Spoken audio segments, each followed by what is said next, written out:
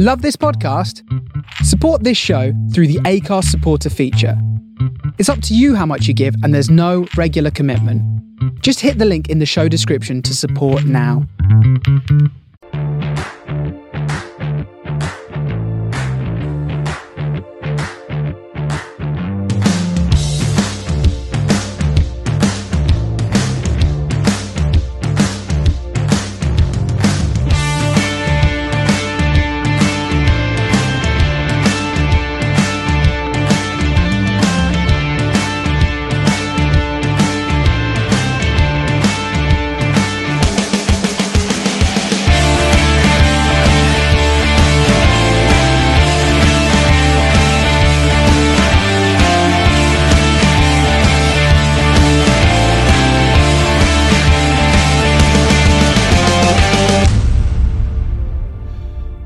Welcome to this week's Man of the Post Extra Time. I am your host, Chris. With me this week, I've got Nathan. How are you? Very well. How are you? Grand, thank you very much. I've got Jessie Loesch. Hi, friends. You right? Great. Super noodles. And back after a few weeks' absence, I've got Housewives' favourite, Andy Manson. How are you? I keep telling you this, Chris. I'm not even the Housewives' favourite in my own house. So seems like a strange introduction. I mean, I'll take it. Because I know the connotations, particularly in Britain, but I mean, still. I don't know the connotations. We're going to have like an off-the-pod explanation of that. I don't know if it needs to be off the pod, does it, Chris? You can talk about it now if you want. It just basically means that, kind of middle-aged housewives probably fancy me. Yeah, that's all right, isn't it? Yeah. Good for you, yay. Thank you. At least she's a middle-aged housewife that fancies one of us on the pod anyway, so... Listen, come to America, just say random words in all your accents and anybody will fancy you. I had a friend at school who was a complete social outcast, and none of the girls in our provincial town would go near him. He went travelling in America for about 3 months and played the bumbling Hugh Grant character and got more action than you can imagine. Was that not a plot point in Love, actually? It might have been. Was it? Yeah. It was definitely a real-life friend. I wasn't thinking of Love, actually. Yeah, in Love, actually, it was Chris Marshall, who Chris... Yes, it was, wasn't it? You might know from over here in My Family or whatever the programme was, and he played the awkward Brit. He did. Who admittedly was more an arsehole than, quiet and reserved and stuff like that. He was just an idiot, and he went to America and flummoxed them all with his accent. Mm-hmm. And he slept with Elizabeth Models? I think so. Maybe? He did. My overwhelming memory of that film is the sort of creepiness of the Andy Lincoln character and Keira Knightley. Everybody in that film was a terrible person, is what I remember. Apart from the Prime Minister's, apart from Marty McCutcheon, the Prime Minister's person. Yes. She was so wronged, and we should just put her in everything. Oh, and the Colin Firth character, he was quite wronged as well, wasn't he? Came home and found his brother with his wife. Anyway, before this descends into a movie podcast, shall we... we'll start with the Champions League. So, Champions League on Tuesday. Oh boy, let's get this out of the way. Liverpool 2, Real Madrid 5. So, Darwin Núñez and Mo Salah for Liverpool, Vini Jr. for 2 goals, Benzema 2 goals, Eder Militao 5 goals for Real Madrid, 6 shots on target. Nathan, should football matches be 15 minutes long in total? Apparently Newcastle should think so. Newcastle on my shoulder this season. Liverpool would have won that game 2-0 if the whistle had blown up after 14 minutes. Well, I mean, I suppose Liverpool fans would jump on that as well, wouldn't they? I mean, I didn't watch the game, but I mean, there's turnarounds and there's comebacks in them, but that's just outrageous. It was. Jessie and Andy, I think you both watched this one, didn't you? I was working, and every couple minutes would tune in, and every time I tuned in, another thing had happened. The first half was utter chaos. It was sort of end-to-end action. They had the two obvious errors from both goalkeepers. The second half started with that Eder Militao header, and I think Real Madrid just became ruthlessly efficient from then on in. I mean, is that a fair assumption of how the game went for you guys?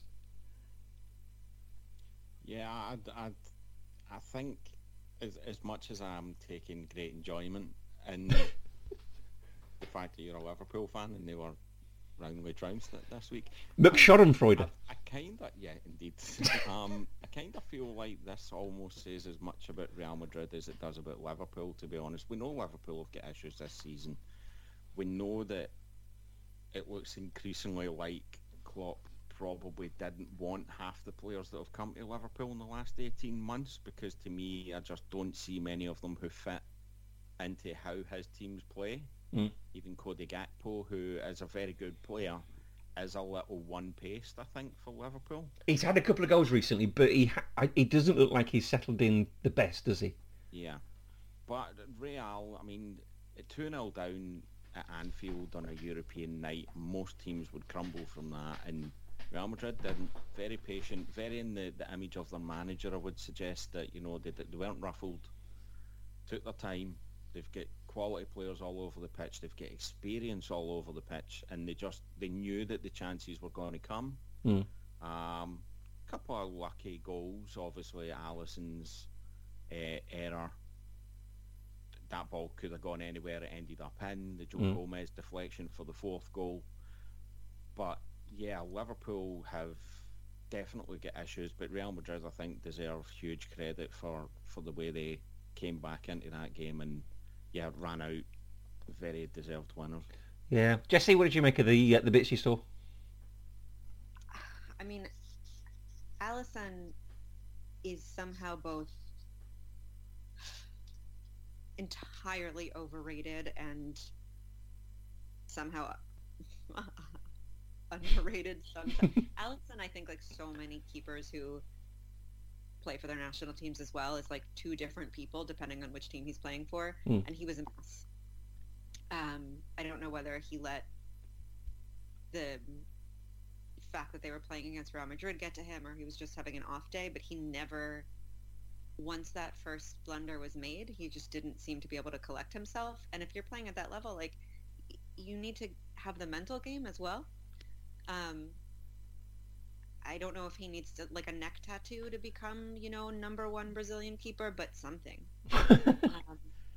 But I know why you're talking to me, and it's because the only thing that really matters in this match is the most beautiful, stunning, impressive, brilliant back heel of a goal that was scored by Uruguayan superstar Darwin Núñez. Nothing else matters. That was very special, wasn't it? It was so good.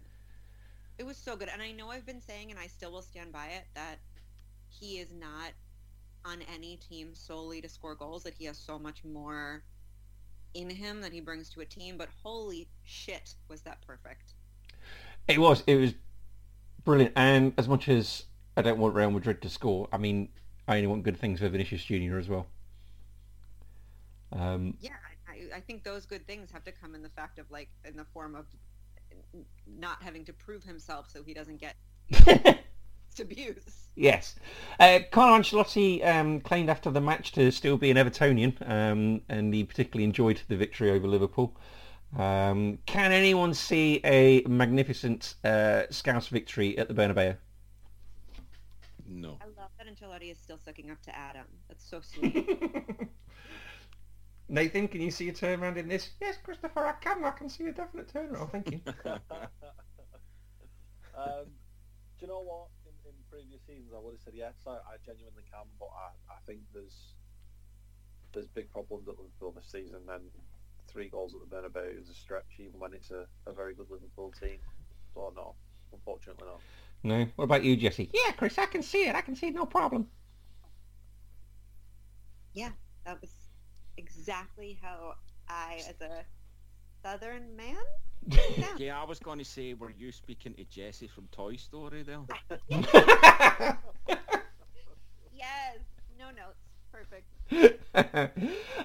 Also on Tuesday night, Frankfurt 0, Napoli 2. Goals from Osimhen. His 20th goal of the season. He's having a fantastic season. And then Di Lorenzo scored after great work by the Georgian fella whose name I won't even try and destroy. I'll try it. Go on, you go off again. Kvaratskhelia. There you go. That sounds about right. His name a lot this season, so I feel fairly confident I've got that one close to right. Yeah, he's a special player. Although he did miss the penalty, didn't he? He did miss the penalty. It was a good save for the keeper. To be fair, I mean it was certainly a firmly struck penalty. But yeah, I think Napoli are a real.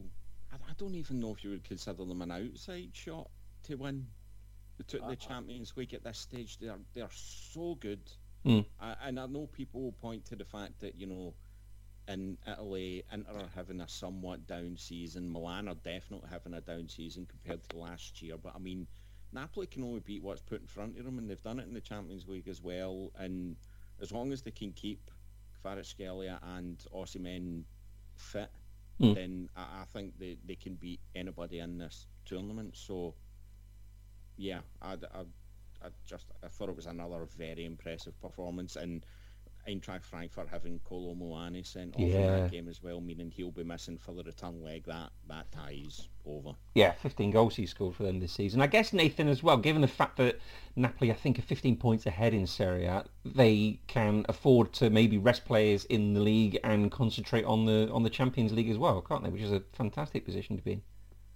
Yeah, I think we touched on it a little bit last week.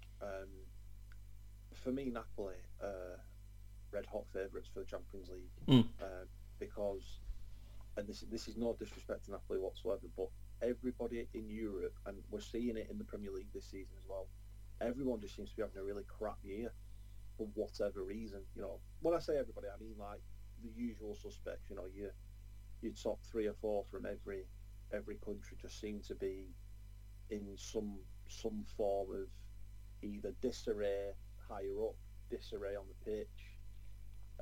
You know, there's on-field issues, off-field issues. Nathan, honestly, don't worry. We're not going to talk about Arsenal this week. They're not playing. but Napoli, very much like Arsenal in the Premier League, are taking their opportunity. That, like Andy just said, you know, they can only beat what's put in front of them, and they're doing it, and they're doing it well. And for me, they're the only team in Europe at the moment who are on such magnificent roll. Why would you not think that they're not going to go all the way? I don't think there's anyone in the Champions League that they look at now and think, I don't think we can get a result against them. Jesse, did you see this? I saw highlights of this, and I agree with both of my esteemed colleagues. I also think, and again, as Nathan said, not to take anything away from Napoli, but the fact that during their season they're playing against, definitely to take away from the other teams, they don't have as much of a challenge as the teams that they're playing against in the Champions League is only going to help them. You know, they're not coming in to Champions League games fresh off of some of the more difficult matches that, you know, perhaps the English or the Spanish teams are playing against. Hopefully we don't have Italian listeners who are going to, I don't know, poison my spaghetti.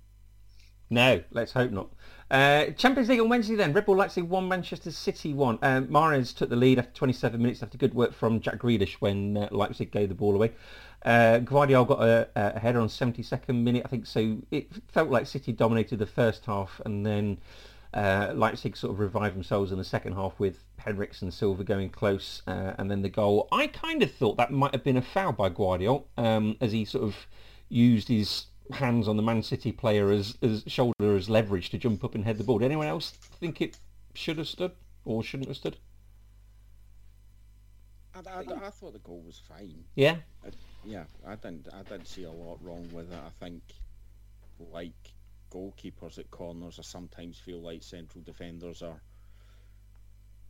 maybe slightly overprotected. You know, if they're choosing not to jump, then that's kind of on them. If they end up with a hand on their shoulder, it almost feels like a natural motion at that point. So yeah, I had no issues with the goal. You're fine with that, are you? Yeah, Nathan, you were talking pre-record back. Manchester City wanted a penalty for a handball, but the final whistle had already gone and there was no VAR check after the final whistle. I've got to be honest, I can't remember this at all. So just describe what happened and whether you thought it was a penalty.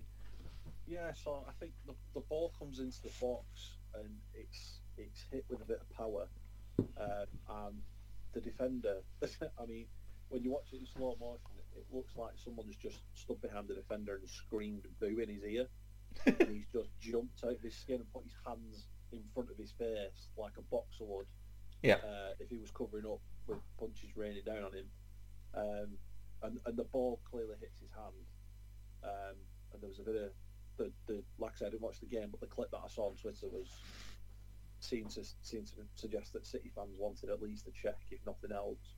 But again, the rules chop and change that much these days, don't they? That yes, his hands are in an unnatural position. There's no, I mean, as a defender, you should probably expect to take one in the face every now and then, so his hands shouldn't really be up there as high as they are. But with the ball coming at that speed, I don't think he has a lot of reaction time. But it's certainly one that split the camp from what I saw. Jesse, did you see Inter 1 Porto 0? Romelu Lukaku eventually scored after his header onto the post and he sort of knocked in the rebound. This came after a red card for Octavio for Porto. Did you see this one at all?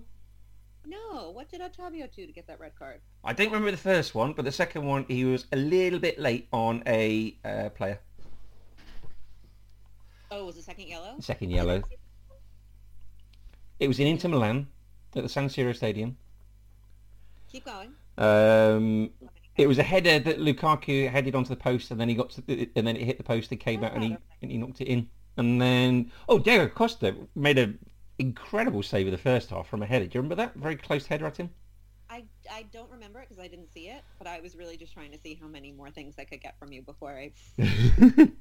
That was good though. Yeah, thank you. Someone help me out, Nathan and Andy.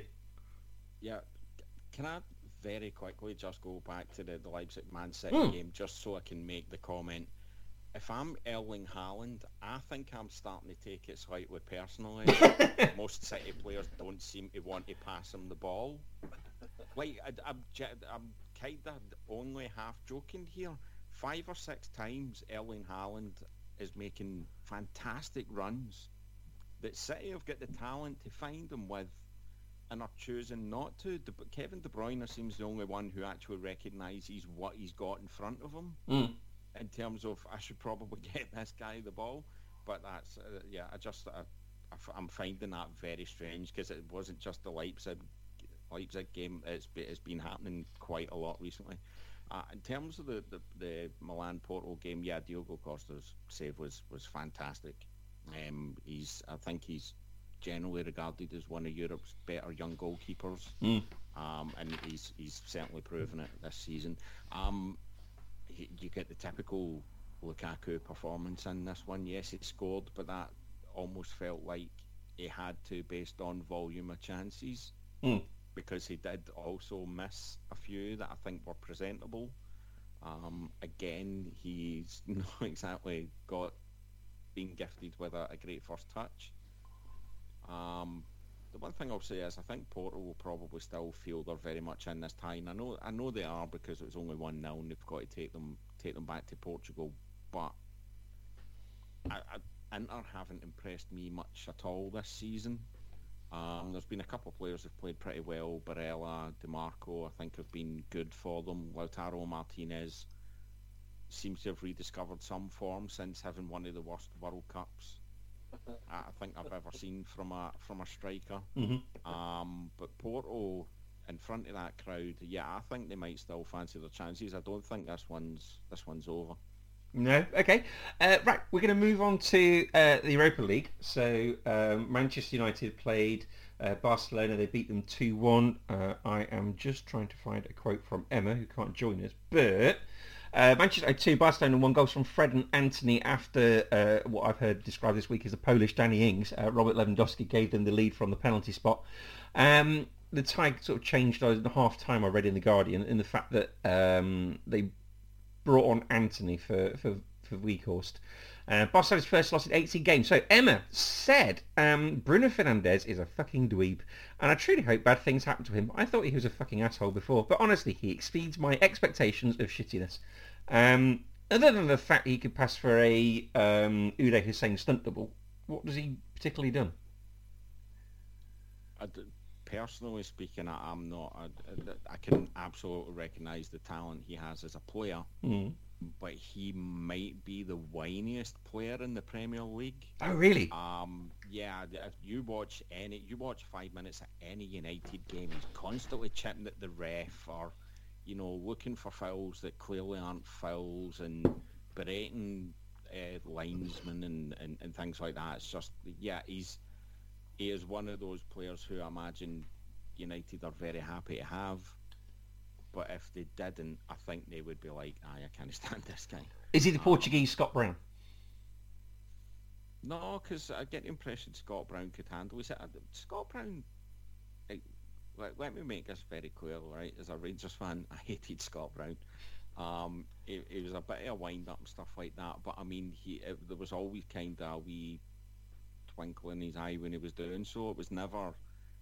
Whereas I get the impression this is very much Bruno Fernandes's personality. Okay. So yeah, he's. I'm trying to think other players that would have really annoyed people in that regard. There's been plenty over the years. None are coming to mind at the moment, and maybe that means he's the worst. Robert Pires. I mean, I'll throw Neymar in there. Anytime a player does that ref give him a card thing the second anybody breathes on them, there's no credibility left. I saw Dennis Bergkamp do that once. That was, yeah. But every time, I mean, you can't. It's the player who cried yellow card. Fuck you, roll it. Then you could be hemorrhaging out your nose, and I'm gonna be like, ugh. No, fine, you didn't get hit. I always think, and I feel terrible about this, but in the 2014 World Cup when Neymar hurt his back, my first inclination was to be like, get up, buddy, you're fine. Because you always do that. And I think Fernandes has a little bit of that as well. Okay. I mean, I'm struggling to get past the fact that you just put Bruno Fernandes and Dennis Bergkamp in some form. Listen. That is one of the most outrageous comments I've ever heard in my whole life. That Beavis-faced goon refused my little sister an autograph after we waited 2 hours for him, and she was wearing a Dennis Bergkamp t-shirt as well. I mean, I'd be gutted, but it's just no. Little wretch. No. Oh no, I don't want to get on an aeroplane. Dennis Bergkamp no less 6 foot too.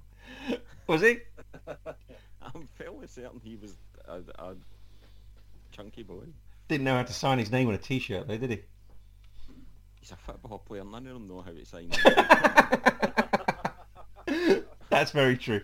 Okay, so also in the Europa League, it was PSV 2, Sevilla 0. Sevilla won that 3-2 in aggregate. The Sevilla keeper, Marko Dimitrovic, was attacked by a fan during that game. Jesse, your FC Midtjylland, they lost 4-0 to Sporting and 5-1 in aggregate. You saw this one, didn't you? I did, but wait a second. You're not going to say what happened after the Sevilla keeper was attacked? I didn't see it. Why somebody would come on and try to attack him, I do not know. It's so horrifying. And the fact that security waited for the keeper to just punch the man and sit on him. I wonder if he really embarrassingly ran away like the boy you tried to kick, Aaron Ramsdale. Did the other week. That was genuinely one of the pathetic things I've ever seen. The tiny wee kick and then the really awkward looking Mr. Bean run. Does anyone remember the time when sorry, Jesse. No, go for it. I'm just saying, does anyone remember the time when it was Chelsea played Spurs in the Cup and Chelsea won and they were celebrating by their fans in the corner at White Hart Lane, and a Spurs fan ran on the pitch to attack Frank Lampard, and as a complete surprise to the fan himself, managed to make his way through all the coaches and players and actually stand in front of Frank Lampard, and you could see his arse fall out and think, oh God, now what am I supposed to do? So he tried to give him the most sort of gentle of slaps and it didn't work at all. Okay, so yeah, also what do we have? Monaco 2, Bayer Leverkusen 3, so that's 5-1 on aggregate, and Leverkusen won 5-3 on penalties. Nantes 0, Juve 3, Juve won that 4-1 on aggregate. Union Berlin 3, Ajax 1, Union won that 3-1 on aggregate. Rennes 2, Shakhtar 1, 3-1 on penalties. Shakhtar won 5-4 on penalties. Roma 2, RB Salzburg 0, so that's 2-1 to Roma on aggregate. Next round draw is Union Berlin versus Union SG of Belgium. Sevilla versus Fenerbahce, Juve versus Freiburg, Leverkusen versus Ferencváros, Sporting versus Arsenal, Manchester United versus somebody who Betis, Roma versus Real Sociedad, and Shakhtar versus Feyenoord. So, Sporting versus Arsenal, how do we feel about that one, guys? Just reading out them scores, we just appreciate how much better the Europa League is compared to the Champions League. 100%, yeah. Like, it's not even a close run thing. Yeah. It's not just, it's the range of the teams in there. You know, it's the excitement of, you genuinely got no idea who's going to win this. Like, No. You could make a case for everybody, whereas in the Champions League, you know straight away your last 16 pretty much. There'll be one or two maybe who have a bit of a plucky campaign and manage to get through in second spot, but you know pretty much what the last 16 is going to be. I don't think anyone would have picked this as the last 16 for the Europa League. I think it's brilliant. No, same for the Conference League as well. Unfortunately, I'd already written this by the time that the draw had taken place for the Conference League, so I've not got that here. But yeah, I think you're right, with both Europa and the Conference League are much better than the Champions League for entertainment. Absolutely, yeah. But yeah, going back to Sporting, I think I saw that they were currently fourth in Portugal, so definitely could have been a lot worse. No disrespect to Sporting Lisbon, but there's definitely teams that I'm glad we avoided. Did you see the disrespect that Nathan gave Sebastian Coates then, Jesse? No, but I see you for pointing it out. Oh, fair enough. Right. Bits and bobs of leagues for this weekend. So, in Spain, Barcelona top on 59 points, Real Madrid 51. Real Sociedad 43, Atleti on 41. So Almeria play Barcelona, Valencia play Real Sociedad, and it's the Madrid derby this weekend, Real versus Atleti. Anyone got any opinions on that one at all? I think that kind of the league, top of the league table you just read out there, I think points to the point that Nathan made earlier on, and that it's difficult to look at any of the teams that are kind of still in contention for European silverware and make a real solid case for them. Real Madrid have just done what they did against Liverpool. They're 8 points behind Barcelona, who just went out of the Europa League, deservedly so, to Man United. It's a very strange season. So yeah, predicting who will win that Madrid derby is actually much more difficult than I think it would be in other seasons. I guess you would move the point to Real being in better form at the moment than Atletico. And they're the home team as well. Yeah, so I mean, yeah, I would imagine Real will probably win that game, but I wouldn't put money on it. Yeah. Guys, anyone going to watch this? Yeah, I think this it's either going to be incredibly boring or it's going to be so much fun. I think a little from column A, a little from column B on that one. In Italy, Napoli are top on 62 points. They are 15 ahead of Inter on 47. Roma and AC Milan on 44. So Empoli play Napoli, Bologna play Inter, Milan play Atalanta in Germany. Bayern Munich, Dortmund and Union Berlin are all on 43 points. Then Freiburg are on 40. So this weekend is actually Bayern versus Union. I wrote Hoff versus Dortmund. I reckon that's Hoffenheim rather than the Hoff. Freiburg versus Bayer, and then it's actually 5th versus 6th as well, as RB Leipzig take on Eintracht Frankfurt. In France, PSG are on 57 points, Marseille 52, Monaco 50, so Monaco play Nice, and it's Le Classique this weekend, Nathan, that's French for the classic, as Marseille play PSG. A couple of big derby games this weekend, isn't there? Yeah, it's a big weekend in Europe. Yeah, have we all got BT Sport to watch this?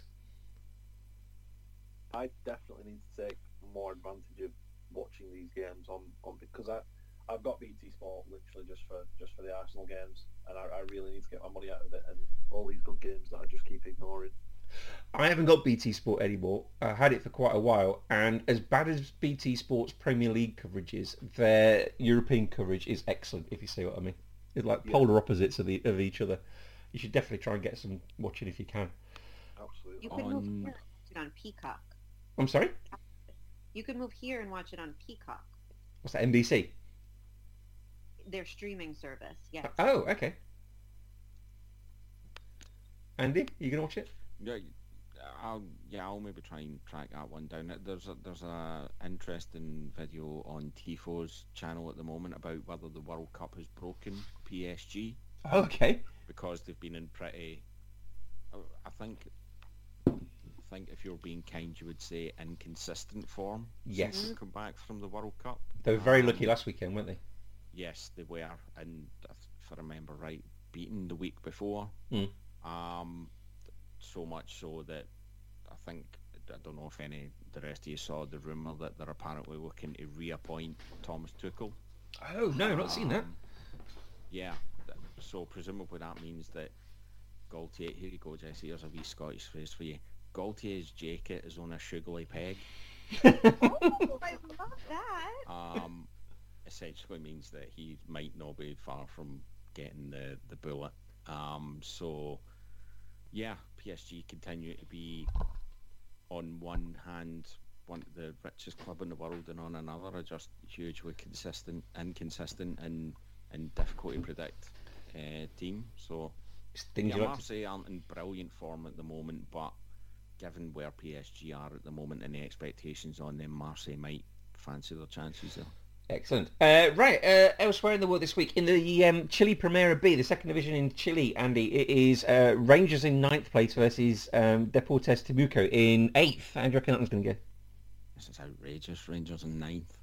Just giving me flashbacks to when they get relegated to the 3rd division. It's shocking. I can't imagine a world where Rangers finish 9th.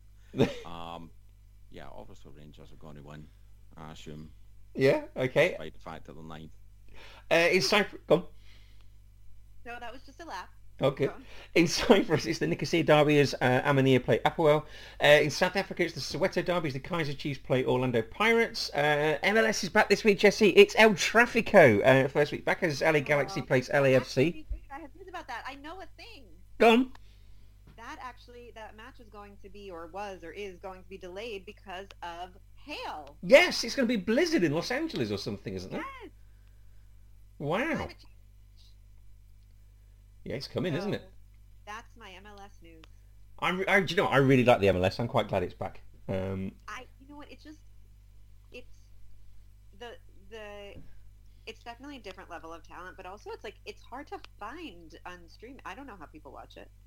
I can watch it on streams here. I really enjoy it.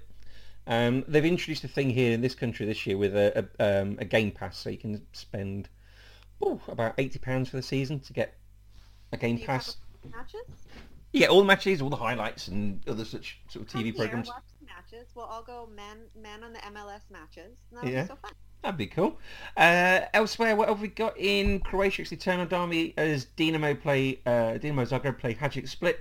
Andy, Fixture Corner continues this week in Hong Kong. Resources Capital in 7th place play Rangers in 6th. Andy? Rangers, obviously. Yeah. I'm never going to pick against Rangers, even against my better judgment. And speaking of Rangers, it's the Scottish League Cup this weekend as you play Celtic. Talk us through that one. How do you think that one's going to go? So, I mean, Celtic will, I think, rightfully start favourites because they're 9 points clear in the league. They're in very good form. Have only lost once domestically this season. However, Michael Beale has done a very good job of turning Rangers around, and so he's unbeaten himself in his first 12 games, I think it is now, including an Old Firm derby where I think most people, including neutrals, feel Rangers probably edged that one and should have won it, but for a late Furuhashi equaliser. And it's a cup final and it's an Old Firm derby, so you never quite know. Celtic will do what they do every game, which is fly out the traps, and it's going to be a case of how Rangers deal with that defensively. They've found a little bit of defensive stability recently. Ben Davies has finally kind of got clear of the injury bug that kept him out for most of the first couple of months he was here. He's forming a pretty decent partnership with Connor Goldson. And yeah, the debate will be who should start in goals between McGregor and McLaughlin. I don't think either option is ideal at the moment. And then similarly, there'll be another selection dilemma up front about whether to go with Morelos or Cholak. So, yeah, it should be a good game. The last few Old Firm games have been good, not necessarily huge on quality, but relatively end to end. Yeah, it should be a good game to watch for the neutral, and obviously I'll pick Rangers because I don't pick against Rangers. No, and Michael Beale's been having a little war of words with Chris Sutton, hasn't he? Oh, Chris Sutton's a dick. Oh, honestly, don't it? Chris Sutton is such an arsehole. Honestly, he is a professional arsehole. I'm sure, you know, and I'm not just saying that as a Rangers fan about an ex-Celtic player. I'm fairly certain most of the country feels that way about Chris Sutton, including the clubs he used to play for. So yeah, sometimes I mean, I've seen quite a few people say, "Oh, Michael Beale shouldn't get drawn into it," and so on. Sometimes I think these pundits need to be put in their place, especially him, who's got far more to say than his footballing talent deserves. Yeah, no, fair enough. What else we got? Yeah, it's okay. So on to bits and bobs of news then. So Andy Football Corner is over for this week. John Motson has died, age 77. He commentated on 10 World Cups, 10 Euros, 29 FA Cup finals. Andy, we're of a similar vintage and a similar age, so I reckon John Motson was as much of a voice of my childhood as he was yours growing up, I imagined, unless you didn't get him north of the border. But I was always more Barry Davies than John Motson, but it's I don't know about you, but as we're of the sort of similar age, you remember when people died when you were young and your parents went, "Oh, that's sad," and you never heard of any of them. Now I'm hearing of everyone. I've heard of everyone that's died. We've reached that age. It's quite sad when these sort of people from your childhood start disappearing, isn't it? I mean, it is. I mean, you'd kind of asked offline, you know, for kind of favourite or most memorable John Motson moments, and I came back fairly quickly and said, yeah, it's the Ricky Villa goal. But he soundtracked so many great moments that I remember growing up. So, I mean, in addition to that, there was the Liam Brady goal against Spurs, you know, the look at that goal. Yes. The Ronnie Radford goal, which of course was actually happened before I was born, but it was such a famous goal that, you know, you've been hearing his commentary over that for decades.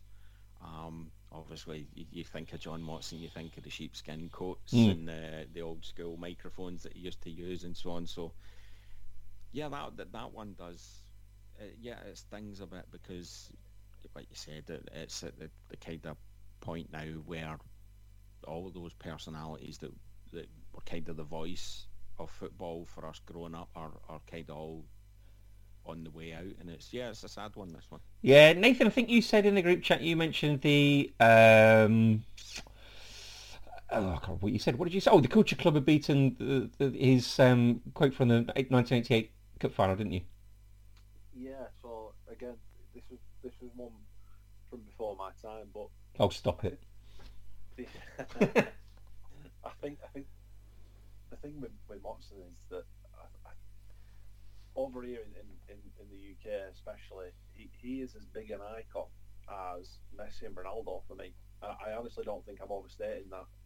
He's just so synonymous with football, the voice of football, the sound of football.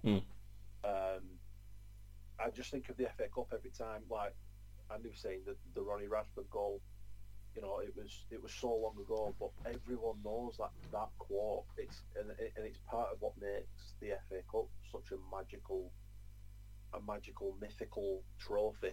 You know, it's down to stuff that Motson was doing long ago that adds fuel to that sort of magic, if you will.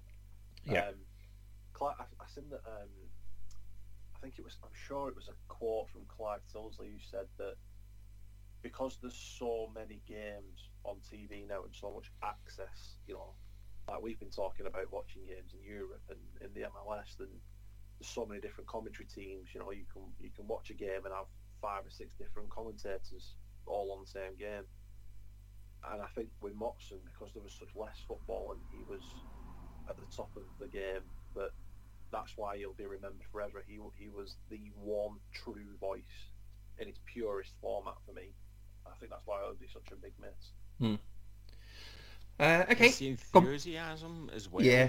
that Motson had. It's the kind of neutral enthusiasm, because anybody who watches football, and particularly in England, will know that, you know, the likes of Martin Tyler get criticised for either not being involved enough or only seeming to get excited for Man United goals or things like that. And it was when great goals get scored, like the Radford goal or the Villa goal or things like that, it was just the fact that he almost felt like a fan who'd been given a microphone, just because... You could hear the love in his voice, couldn't you? Yeah, absolutely. You don't really get that nowadays. I think you'd maybe point at like Peter Drury as maybe one of the kind of better modern day commentators in this country. But yeah, Motson was one of a kind. Yeah. Okay, Jesse, we have a ladies' football corner. The Lionesses beat Belgium 6-1 to retain the Arnold Clark Cup. Chloe Kelly and Leah Williamson scored 2 goals each. The United States beat Brazil 2-1 to win the She Believes Cup for the 4th consecutive time. Mallory Swanson and Alex Morgan scored. The Matildas beat Jamaica 3-0 to win the Cup of Nations. They won 7 consecutive games and scored 23 goals. Fabulously, Haiti have qualified for the Women's World Cup for the first time. Melchi Demorne scored as they beat Chile 2-1. She scored the winning goal. And Portugal qualified as well. They beat Cameroon 2-1, a 94th minute Carol Costa goal. Jesse, talk us through the results there. Well, first of all, are you all okay? Since we're talking about ladies football, do you need to take a break? Do you need a breather? Are you going to? What's going to happen? I might start accidentally menstruating or something. Yeah. So just, be careful with yourselves. What is? I think the sort of overshadowing theme of all of these matches has unfortunately been inequities. So Canada came into the She Believes Cup talking about how they were coerced into playing because they were striking for not only equal pay but equal protections, which they still don't have. Wendy Renard today, one of France's best players ever, I think anybody would agree, quit her or resigned from the national team, and the rest of the national team, it looks like, are following suit, and the Jamaican women's national team have had a history of being mistreated, from being stranded in airports to a whole host of other things. So unfortunately, like, we've seen some amazing plays. Crystal Dunn moves at, I don't know what the speed of light is, but that's also the speed that Crystal Dunn moves at. Dabinia continues to be ridiculous at like an age that I think most people would be probably being fitted for like orthotics. But that's the fact that these players are playing the way that they are while they're fighting for not just better pay, but like equal pay and equal medical practices and like,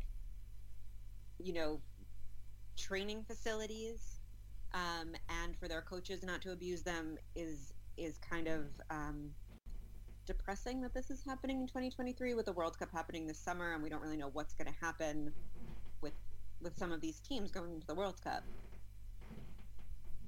Yes. I don't know what else to say to that, because you put it so eloquently and wonderfully. It's a juxtaposition, isn't it, between a magnificent thing to see with someone like Haiti qualifying, but the sort of awfulness that sort of unfortunately comes part and parcel with the women's game, isn't it? Yeah, I mean, when you look at Canada, who have consistently, fielded players like Christine Sinclair and Janine Becky, who've been ranked at the top of the top 100 best players and are making significantly less than their male national team counterparts, and also having to travel commercial and much more, and then the optics of the Canadian men's national team, who qualified. I mean, well done. They qualified for their first men's World Cup ever, crashed out in the first round, but their Football Association posted a picture of their team traveling in first class, and it's like, maybe let's not. Time. But you know, the toll on these players' bodies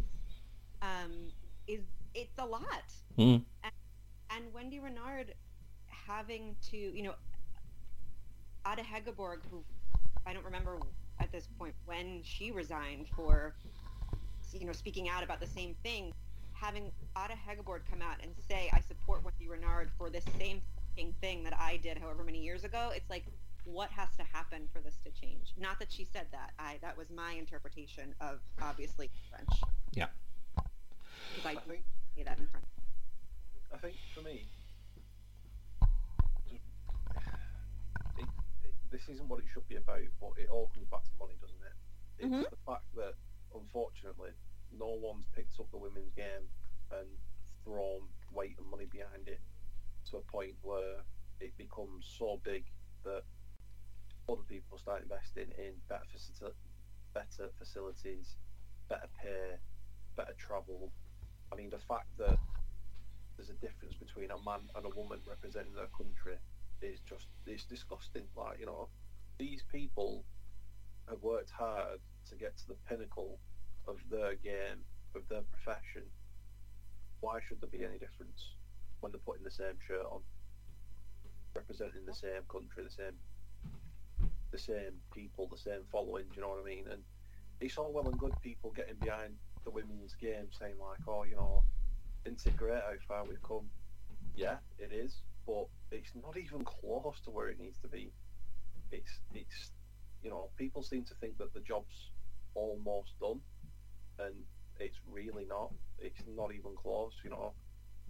I remember watching Deadline Day, and some of the women's transfer news was coming through, and I think Arsenal put a world record bid in for Russo of 400 grand, and you're thinking,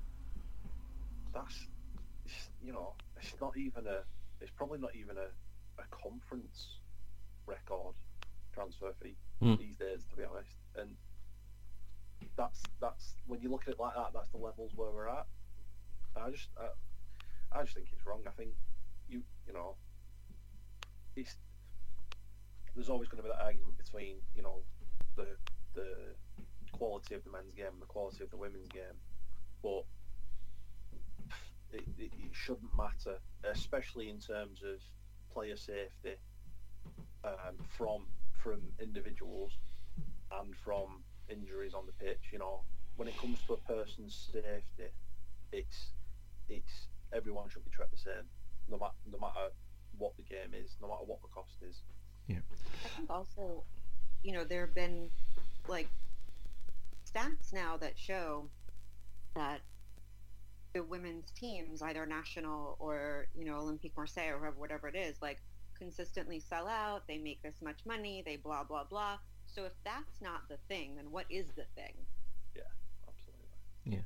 Yeah, I think you just need to look at England in 2022. Lionesses won the Euros brilliantly, fantastic. Felt like it had the potential to be a real turning point for the women's game, not necessarily just in England, but in Europe as well, given how many of Europe's top players now play in the Women's Premier League over here. And it's just it felt like it should have been a turning point, and instead within a month of them winning that, the focus had entirely switched in this country again to, right, how are Southgate and the lads going to get on in Qatar? And it's just the Lionesses are the ones actually winning trophies. They're the ones kind of ruling the roost. So how about put a wee bit more respect on their name? Again, that was a chance for Sky to maybe throw some real money at the women's game in this country and maybe transform it the way they have the Premier League for men and so on. And it's just, it's still treated too much as an afterthought. And like Jesse said, I mean, if some of these things aren't going to change it, you wonder what will eventually be the catalyst for change. People much more qualified than me will hopefully start to make some of those decisions and come up with those ideas, but it's just that it continues to be hugely disappointing to see it treated as an afterthought as soon as the guys come back to the stadiums in July and August. Yeah. Okay, so unfortunately we have to move on. So next is Barcelona referees. 18 out of 20 La Liga clubs have issued a statement expressing quote-unquote deep concern over payments of €7 million between 2001 to 2018 to a company owned by the former vice president of the referees committee, who is Jose Maria Enrique Negreira. Did I say that right, Jesse? Yes, but look, here's the thing. If there's not like a little bit of, corruption in La Liga, then is it even La Liga anymore? Well, no. That's what I want to know. The payment stopped after he retired from his position as vice president. That's a coincidence, isn't it? But yeah, it's coincidental. Why? Like, it's all coincidental. Some players don't pay their taxes, and some referees just, get presents. Oh, that's nice. It's the way it is. And I love it. In the Asian Champions League semi-finals for the West Division, Al Duhail of Qatar will play Al Hilal of Saudi Arabia on Sunday. The winners of that will play the Urawa Red Diamonds of Japan in the final in April, I think. The Oceanian Champions League is starting again, so these are the qualifiers before the main group stage. So these are split, so you play your fellow country in the qualifiers before we get to the group stages. So Hangini Sport 1, Tiga Sport 5 on aggregate, they're from New Caledonia, and Hikari United 4, Ley City 1 on aggregate, and they're from Papua New Guinea. So into El Premier Liga, Jesse, we go to 3 o'clock Saturday is Everton versus Aston Villa in the Gareth Barry derby. Excuse me. Dominic Calvert-Lewin is out with a hamstring injury. This is the most played fixture in English football history. It will be the 210th occasion. Everton looking for 3 out of 4 wins under Sean Dyche. It took Frank Lampard 20 games to get 3 wins. Aston Villa have lost their last 3. Jesse, how do you see this one go? Can I say something really upsetting about Sean Dyche? You can. What? Who's it upsetting for, him or anybody else? No, everybody else. Mm. I saw 2 people on the Twitter agree that they both, the person in all of football, all of it, that they find most sexy, Sean Dyche. Oh. Yeah, I'm still upset about it. Right. So, yeah, I just need. I've been thinking about that for a full handful of days since I read it, and I just needed to put that out there. That I think we should not shame anybody except for probably those 2 people. Well, there's hope for you yet then, Follicle Andy. I've been married for 20 years at this point, Chris. I'll not have any slander about my ability to attract. That's why I call you Housewife's favourite, because you're like the Sean Dyche of this podcast. Oh God, no! I'm not saying about his bald. I'm just in all of football, every part of it, and that's who 2 whole people come up with. I mean, what can I say? There must be some people out there who like the idea of a shaved honey monster. Nathan and Andy, how do you think this one's going to go? Draw. Yeah, Andy? I think Everton might just sneak this one. Dyche is Everton. Goodison's got a really good atmosphere when their team's performing even reasonably okay, which they are at the moment. Villa are perfectly safe, I think, but yeah. So I'll go with Everton on this one. No worries. Leeds versus Southampton, 3 o'clock, the Ian Baird derby. Ruben Stelles has got the job to the end of the season at Southampton. I think that win against Chelsea helped him last week. Javi Gracia is now the permanent manager of Leeds. Leeds' last 10 games, they have drawn 4, lost 6, won 0. They have dropped 15 points from winning positions this season as well. So he's got his work cut out, Andy, hasn't he? Yeah, that almost feels like a signing for next season in the Championship. Mm-hmm. If I'm being honest, that doesn't. I don't necessarily see him moving the needle in terms of keeping them in the division. So that feels like a wee bit of a safety net signing for Leeds. So yeah, I guess we'll see how that plays out for them. All right, Nathan and Jesse, what do you reckon? I agree with that. In terms of the appointment, I think that's a very, very good comment. In terms of the game, new manager bounce seems to be working well this season. Anyone who's got a new manager seems to be winning at least the first game. So I'm going to say a cheeky Leeds win. Cheeky Leeds win. Okay, Jesse, cheeky Leeds win for you? I'll go for a cheeky Leeds win. I mean, they need to win. Let's give it to them. Let's make Ross happy. Got it. Let's do that then, shall we? Sorry, I didn't think Arsenal were playing this weekend. They are. They're playing Leicester City in the Martin Keown derby at 3 o'clock. James Maddison's a doubt. Thomas Partey is possibly available. Leicester got 12 points out of 33 at home. That's the second worst in the division. And they've got 0 clean sheets since the World Cup. Arsenal got 28 away points, 7 more than the next best team. So Nathan, come on, chest out, shoulders back, deep breath. Nothing can go wrong now. Yeah, probably not going to say that,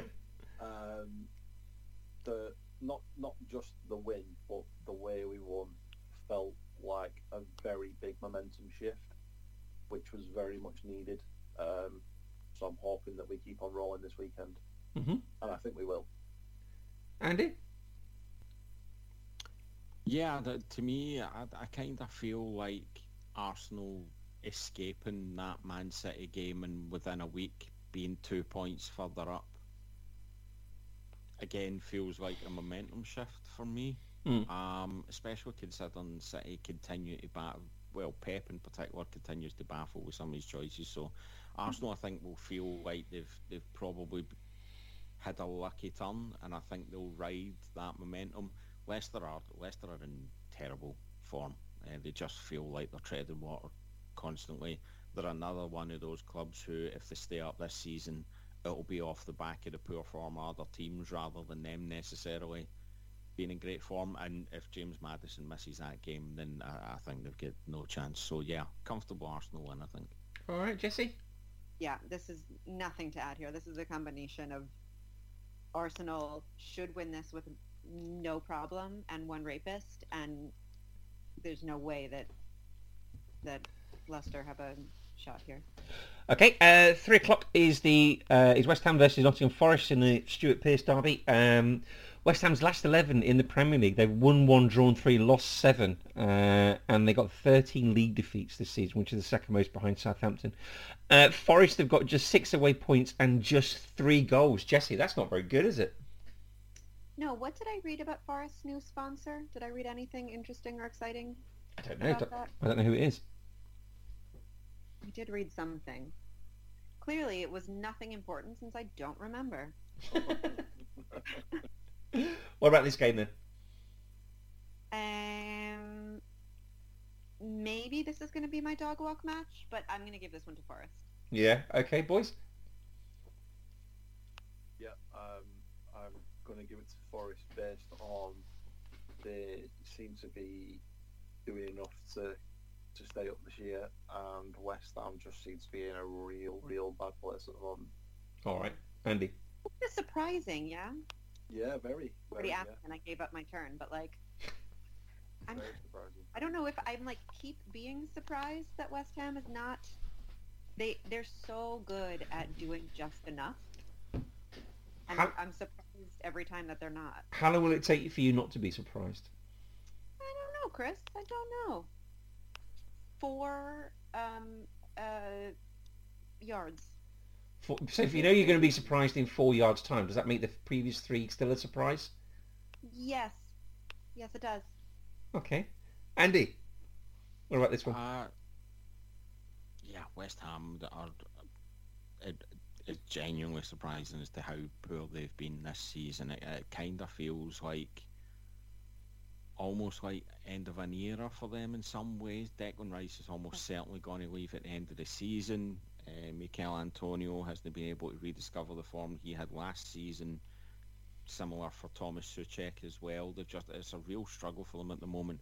Forest, while obviously the stats you read out don't make for a pretty picture, I think underneath those stats actually lies some fairly decent performances. There's maybe been a bit of bad luck in there for them. So yeah, I think Forest. I'll agree with Nathan and Jesse. I think Forest might nick this one. All right. 5:30 is Bournemouth versus Manchester City in the Sylvain Distin derby. No Marcus Tavernier for Bournemouth. Kevin De Bruyne is probably back after missing the Leipzig game with illness. Manchester City versus Bournemouth in the Premier League. City have won all 11 games with an aggregate of 34-5. Bournemouth's first win since November last weekend was against Wolves. City have won just 1 out of 6 away in all competitions. They've dropped 20 points in their games this season. They only dropped 21 in the whole of last season. Some hope for them. Erling Haaland has got 26 Premier League goals. Bournemouth have got 21. Nathan, how do you think this one's going to go? You can't see Man City in this, can you? I mean, I know that they've had a bit of a rocky patch where, you know, everyone seems to have not. Just going back to what Andy said about Haaland and people not passing to him, it looks enormously like when Adam Banks first arrives to play for the Mighty Ducks, and they don't really like him, they don't really trust him, even though he is like head and shoulders above the rest of the entire team. But yeah, I mean, if Man City somehow managed to not get a win here, then surely the gods are trying to scream at us that Arsenal are going to win the league, surely. Andy, he's pretty much set it up for you there to say Arsenal are going to win the league. Arsenal are going to win the league? Why would I say otherwise? I know that a few weeks ago I was saying that City were going to win the league, but I've changed my mind. The crushing realism of life and experience. Exactly. Yeah, that City are winning this one. The thing, if you look over the last like 4 or 5 years, is that the game that gets City out of a bad patch, or not necessarily a bad patch, because obviously they get the win against Arsenal, but a slightly rockier patch is that they always smash some kind of bottom 5, bottom 6 team. Yeah. I think this might be it. I could see City winning this game by 4 or 5. So yeah, I'm going comfortably City in this one. All right, Jesse. Yeah, I don't see Bournemouth being able to do anything with this one. I'd be happy surprised. It would be interesting and fun, but I don't see it. Certainly would be. Quarter to wait on Saturday night is Crystal Palace versus Liverpool in the Ray Houghton derby. Liverpool got no Joe Gomez or possibly no Ibrahim Konate, so Jean Matip will be back. Wilfried Zaha could be back. Liverpool won 7 successive away fixtures against Crystal Palace of an aggregate 22-6. Palace are winless since New Year's Eve, and that is 8 games. Okay, wait, I got this one, guys. Chris. Yes. Here's what you're going to do. Yeah. Shoulders back. Yeah. Chest out. Yep. And say, if I don't say it, it means I have no faith in Jurgen Klopp. Do I have to take a deep breath first? You could take a medium-sized breath. Nothing can go wrong now. Yay! I didn't think that would work. Well, the last time I said it, we won. Okay. So that's my preview. Nothing can go wrong. What do you reckon is going to happen? I think you're going to have fear and anger on your side, and I don't actually know what that's going to do. So something is going to happen. This is not going to end in a draw. All right. I think it's going to be high scoring, but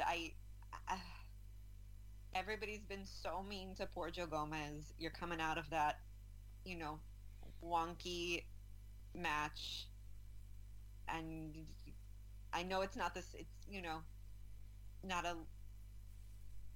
not a league game, but that's the emotion that you're coming at this one from. Yeah. What about this one then, boys? I mean, if ever there's a time to catch Liverpool, you would expect it to be now. However, Palace are in wretched form at the moment. So if there's a game for Liverpool get back in track, you would imagine this might be the one. So yeah, I'm going to pick Liverpool. All right, Nathan. I don't know why, but I've got it in my head that this fixture's always comes at a crucial time for both teams and ends up being like a proper mad weird game that no one can call. So I don't know. Both teams are not playing very well, are they? If Zaha is fit, I will tentatively say advantage Crystal Palace. Mm-hmm. If he's not fit, then we know that Crystal Palace can't play football for whatever reason, so Liverpool should win. All right, Sunday, just the one game on Sunday, Jesse. It's Spurs versus Chelsea, 1:30 of the Jason Cundy derby. Spurs games have provided 79 goals. Only Manchester City have got scored games have involved more. What direction? Well, either direction, both directions. And Chelsea won 2 out of 14 in all competitions, winless in 5. Jesse. Okay, I'm not gonna say it. What? We're still crap, and everybody is still broken. But we're playing against Chelsea, who's also crap. Oh. Boys, say it for her.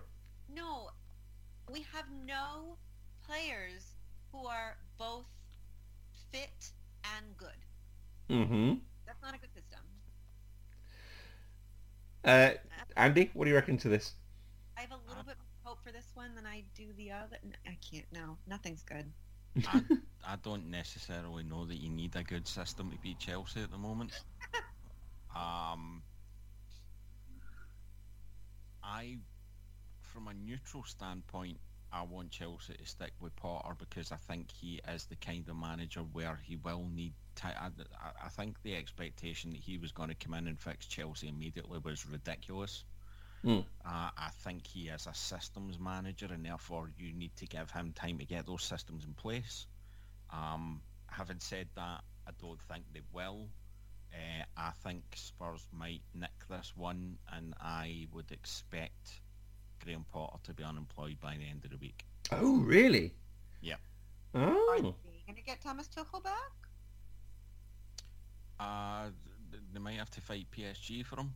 Oh yes, I think Thomas Tuchel's the most in-demand manager in the world again. Chelsea should just bring in Bielsa for a laugh. And then finally, it is the Carling Cup at 5:30 on 4:30 on Sunday afternoon.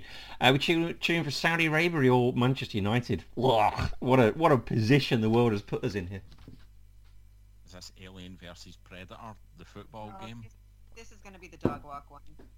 This is the dog walking game, yeah. A dog, honestly, go foster a dog just so you can walk.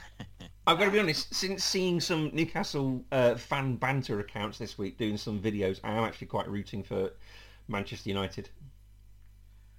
A month ago I would have picked Newcastle for this, but they have dropped off a bit. They're not necessarily in the greatest of forms themselves. Yeah, one win in 2023 in the league.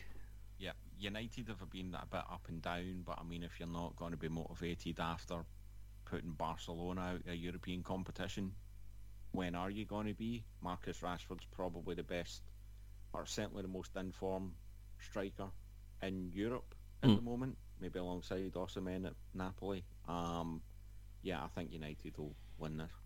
All right, Nathan? I couldn't care less.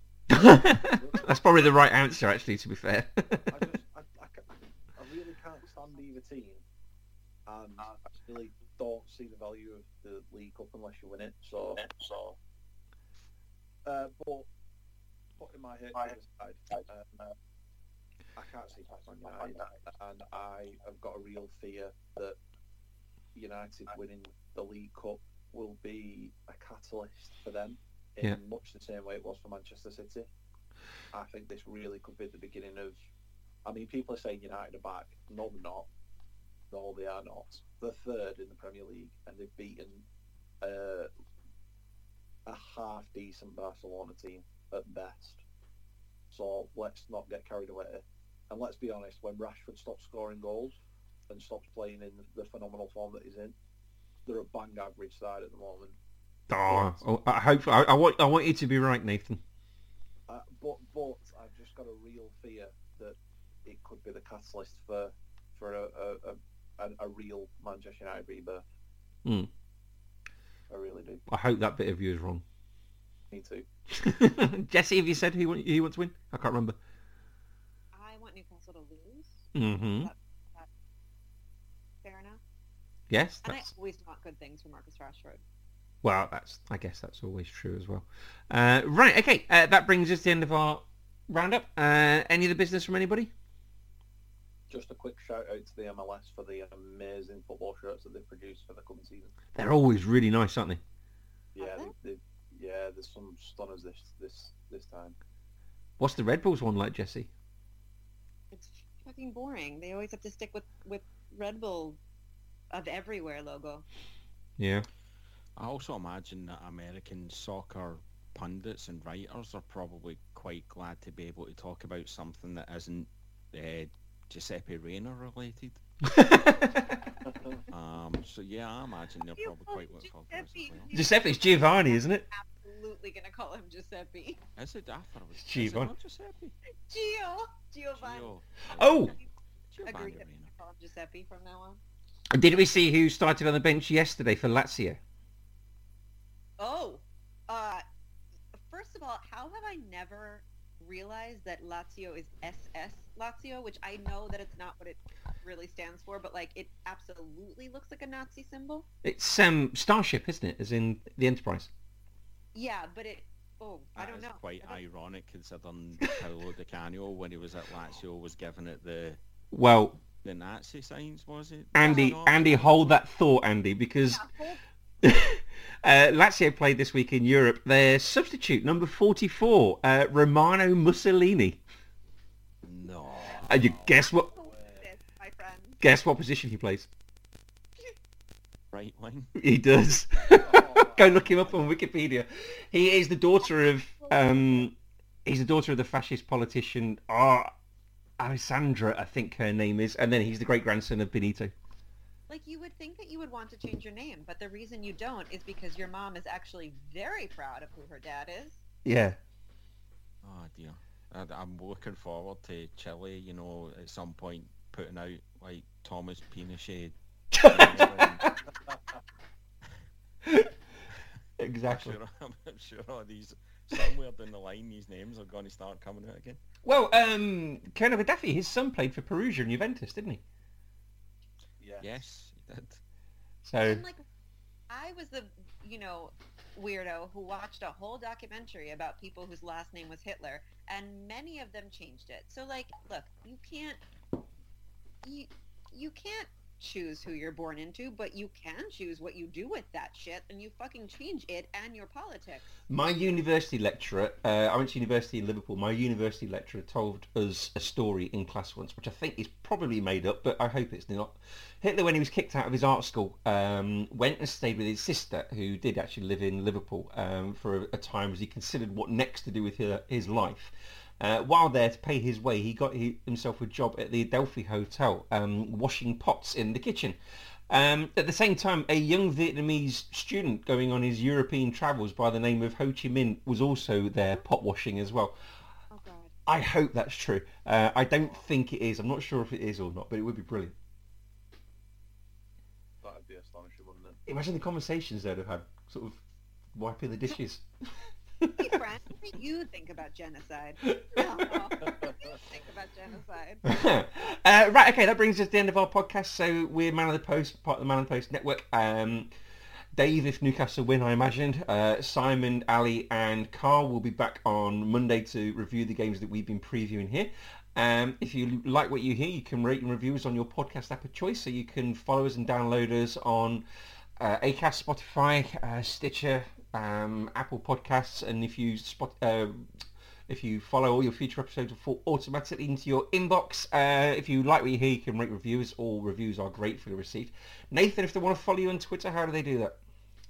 I am at FMCM_FC. Okay. Andy, how do they do that? They can find me at Psych Tyson. That's brilliant, where people can tweet you and you'll ignore them, just give them a like instead. You have not tweeted me in ages, Chris. Come on now. You're just at it. People don't believe this, man. I'm very active on Twitter. Jesse, how do they tweet you? They go to @CEtchingham77, but hold on while I go to see if @CEtchingham77 has tweeted Andy lately. And you can follow me @Jesse Loach. Guys, thank you ever so much for joining us, and always remember to keep your man on the post.